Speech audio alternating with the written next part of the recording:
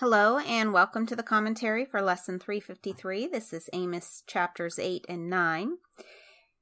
I haven't posted in a while. I do apologize for that. I've sort of been catching up with regular life stuff. We've had a lot going on here at the Holden house. The boys are finishing up school.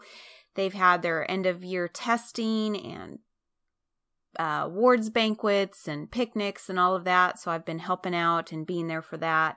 I also was finishing up a class. I was taking New Testament, and so I had a final paper due and had to take a final test, and it's summer. We didn't really have spring, but it's summer, so I've been trying to do yard work and get ready. We're going to have my aunt and uncle visit us soon, and we're getting ready for a trip, so I've just had a lot going on. But I've also tried to do this lesson a couple of times and just sort of hit a brick wall because I'm sort of overwhelmed by all the layers of meaning in this, and I didn't want to miss anything. But because, so many times I've said I could easily go down a rabbit hole and get caught up in just a little segment of scripture, I'm trying to stay big picture. So perhaps you will discover something in this lesson that inspires you to go down a rabbit hole. So have at it if you like. There's plenty there. But I'm just going to try to stay above the frame. But there's a couple things. One thing that really bothered me about this passage was there was a very obvious connection to Christ in here. And I did a lot of looking to other sources. I went to my study Bible. I went to Easy English. I went to gotquestions.org. Those are kind of my go-tos.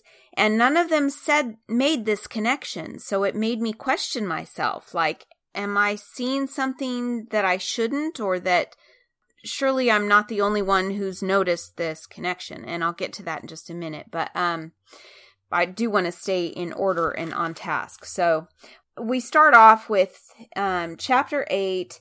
Amos is getting another vision from God. It's a basket of ripe fruit. And God is saying Israel is like this ripe fruit. They're ripe for punishment.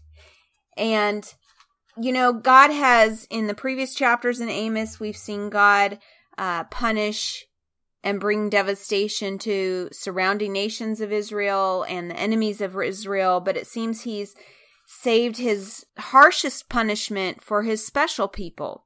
Now, that's kind of hard to wrap your brain around. If you're like me, that's a hard pill to swallow, that God is the God of wrath, but he is, and we know that, and that's kind of the meaning of the fear of God, right? But really, they've just strayed so far from him. And what were they doing that deserved this kind of punishment? They were oppressing the poor. It was more than just not caring for the poor. They were making matters worse. We saw the rich are getting richer, the poor are getting poorer. The rich are getting spoiled, complacent, materialistic. They've lost all focus on God. They don't give him any credit. They've gotten arrogant because they have had some victory in war, but they've forgotten who gave them that victory. And so God has just had enough. Now, in verse 7, we see something interesting, and this is something that a lot of Bible scholars apparently have disagreements on, but I want to point this out. Verse 7 says, "Now the Lord has sworn this oath by his own name, the pride of Israel." So this is basically God's promise through Amos to the people that this is the devastation that's going to come to you. And unlike past messages to the people, where God gave a warning through the prophets, and he said, this is what's going to happen to you if you don't change things.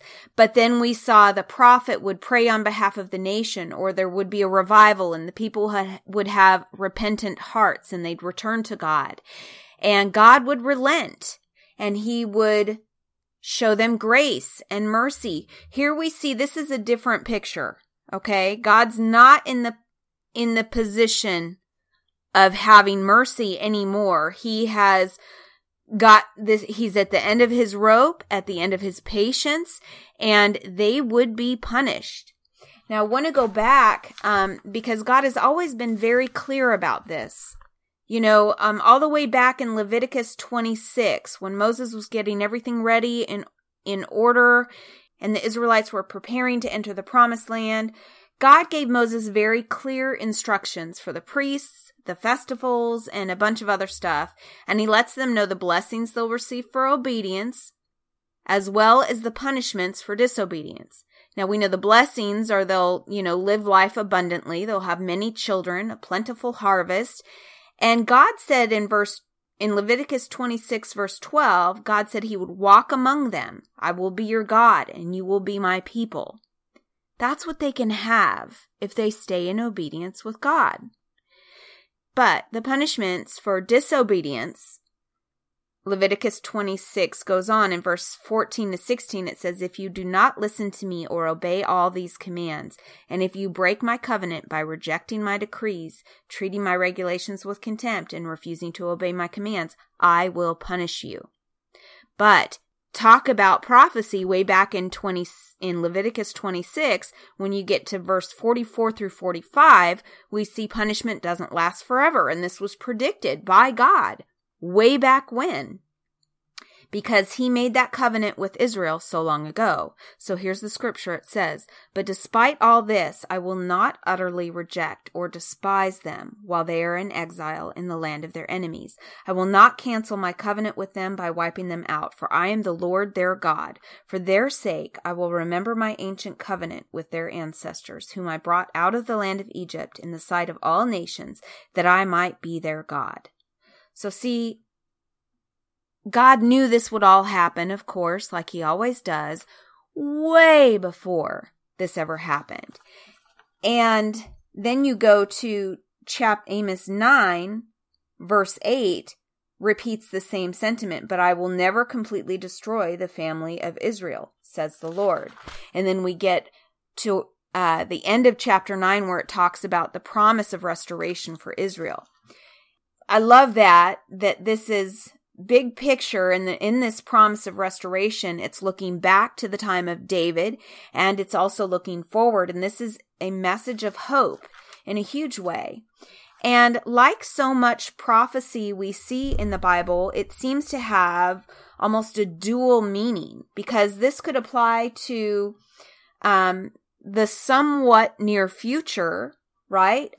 In the beginning of chapter 9, where it talks about the destruction that God's going to bring on them, it talks about how he's going to strike the tops of the temple columns so that the foundation will shake, bring down the roof on the heads of the people below. I will kill with the sword those who survive. No one will escape. And then he goes on this, verses 2 through 4, if they go here, I'll find them. If they go there, there's basically just saying there's no way to hide from God. And, this could refer to the time in 586 BC when the Babylonians conquered Jerusalem. So, in a way, it kind of fits for that time frame. However, this promise of restoration, I didn't see it said perfectly clear in any of my studies, but it seems this could be a reference not just to the peace that will come to Jerusalem as we know it, but the new Jerusalem, which is heaven. So this could refer to how things will be in heaven, which is also called in places in scripture, the new Jerusalem. Okay. So I don't know, but it does, like I said, definitely seem to have a double meaning there. So we are going to read about the Babylonians and how they conquered Israel, and more about this coming up in the books of Ezra and Nehemiah. Okay, actually, I want to go back to verse 7 in chapter 8 for a little bit, when it said, now the Lord has sworn this oath by his own name, the pride of Israel. Like I said, he's run out of patience, but it's more than that. When it says the pride of Israel, there's something there, okay? The pride of Israel can be interpreted many ways, and there's a lot of different opinions on that. But because God is swearing by his own name, the pride of Israel, it seems like God is calling himself the pride of Israel. Now, it also makes sense that the pride of Israel would mean Jesus, because he is the pride of Israel, right? The lineage that goes from King David and on to Jesus. Jesus, of course, becomes the Messiah who saves all of the people of the world even. So that would be the pride of Israel. And that also could be an argument for the Trinity, to support the Trinity, because the pride of Israel is Jesus. Jesus is God, and here the Lord has sworn this oath by his own name, the pride of Israel. Or perhaps it could just mean that he is the pride of his. I don't know. There's a lot of layers. Some people think that the pride of Israel is referring to the land itself. Some people think it's referring literally to the pride that Israel has. Therefore, God has to punish them. But it makes sense that he's speaking about himself and calling himself the pride of Israel, because it says by his own name, comma, the pride of Israel. I will never forget the wicked things you have done. This is interesting. So verse 8, it says, the earth will tremble for your deeds, and everyone will mourn. The ground will rise like the Nile River at flood time. It will heave up and then sink again. Now in chapter 9, verse 5, it says something similar about the Nile River. The ground rises like the Nile River at flood time, and then it sinks again. So is he talking about a flood, or is he talking about an earthquake? Well, it seems like, he's referring to the Nile River at flood time so that they could visualize it, because this is going to be an earthquake of epic proportion. This is going to be something that they have no frame of reference. They've never seen an earthquake. This isn't like you're sitting in a building and you look at someone and say, did you feel that? And things are shaking. No, there's going to be pieces of earth that rise up and then fall down. And so God is just painting the picture for them so that they can wrap their brains around what this is going to be like. This is no little earthquake, right? Many lives will be lost. And so he's just creating that visualization so that they can understand the enormity of the situation and what's to come. Verse 9, and this is what I caught on to that I didn't see in any commentary, and that confused me. But verse 9 says, in that day, says the sovereign Lord, I will make the sun go down at noon and darken the earth while it is still day. The thing that stands out to me in that is that same thing happens when Jesus is crucified. Okay? So this idea of darkness in the middle of the day is substantial. Easy English says that perhaps this is a sign that God is very sad, which makes sense because in Matthew chapter 27, when we learn about the crucifixion of Christ, the same thing happens.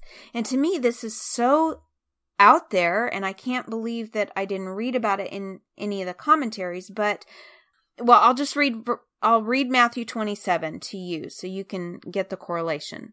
Verse 45, from noon until 3 in the afternoon, darkness came over all the land. About 3 in the afternoon, Jesus cried out in a loud voice, Eli, Eli, lema sabachthani. I'm sure I'm not saying that right, but it means, my God, why have you forsaken me? And when Jesus had cried out again in a loud voice, he gave up his spirit. The earth shook, the rocks split.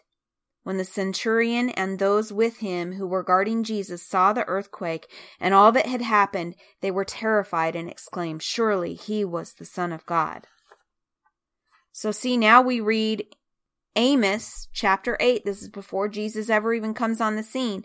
In that day, says the sovereign Lord, I will make the sun go down at noon and darken the earth while it is still day. That is the hottest part of the day, the brightest part of the day, the most unlikely time for it to go dark.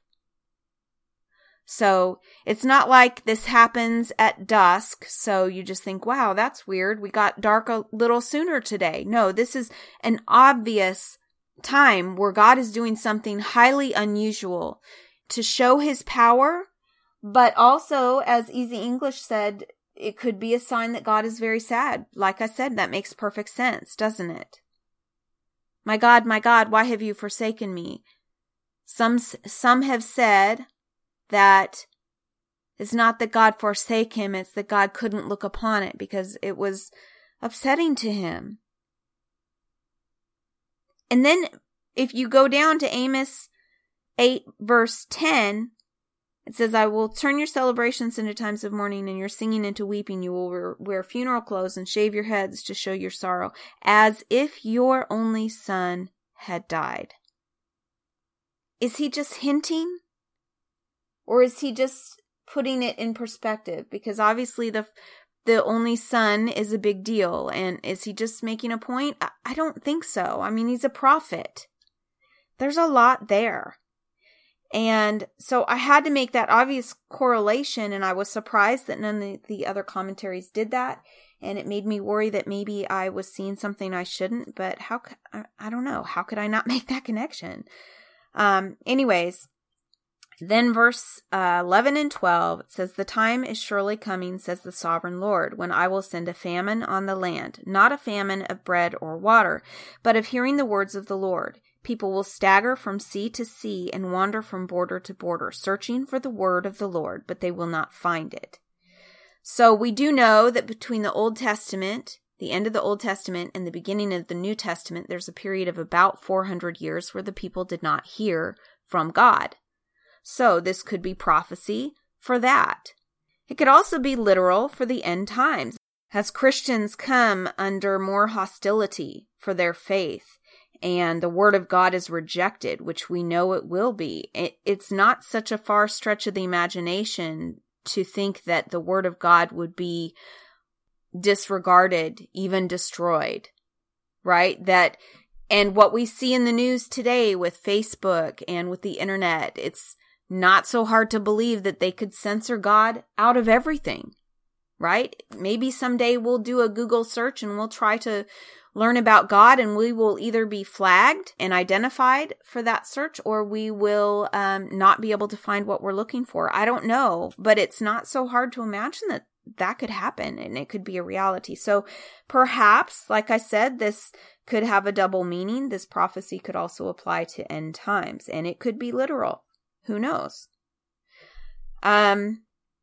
And their sin, verse 14 points to their sin is not just about oppressing the poor. This is against God's numero uno, number one rule. And that was to not put other gods before him.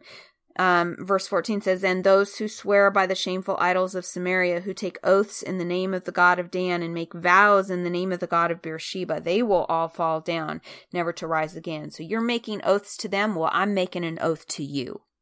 Party is over. So that's where we come in. And again, at the beginning of chapter 9, when it says, strike the tops of the temple columns so that the foundation will shake, he's going to bring the roof down. A lot of people are going to die. No one will escape, it says. But then when you get down here in verse 8, it says, but I will never completely destroy the family of Israel, says the Lord. So there is a remnant that he will always protect. He has promised that from, the covenant from the time of Abraham. He made a covenant to Jacob. He made a covenant to King David that from their line would come the Christ, the Messiah, who will become the final sacrifice. And he will allow the people to have eternal life with God. And they will no longer be separated from God for their sins. And they will no longer, have to live in the knowledge that they can never live up to his holy standard. Because we can't, even now. So, there's really a lot in here. And like I said, I could go down quite a few rabbit holes. But I think the main big picture thing is, I love that connection. Verse 9, in that day, says the sovereign Lord, I will make the sun go down at noon and darken the earth while it is still day. That's exactly what happens when Christ is on the cross and when he dies and gives up his spirit. Also, the promise of restoration is a beautiful message of hope. It looks back on where they came from. It looks forward to where they're going, and it looks ahead to end times, and I believe it has a dual meaning, again, of there will be peace in Jerusalem, but it could also be pointing to the new Jerusalem, which is awaiting us in heaven. So that's a good place to end with that, and I hope you are inspired to maybe get a little more out of it if you want to look into a couple things, but yeah, that's the good stuff. That's the stuff I love. Anyways, went a little long today, but it was necessary. I hope you all have a great day. I will talk to you soon.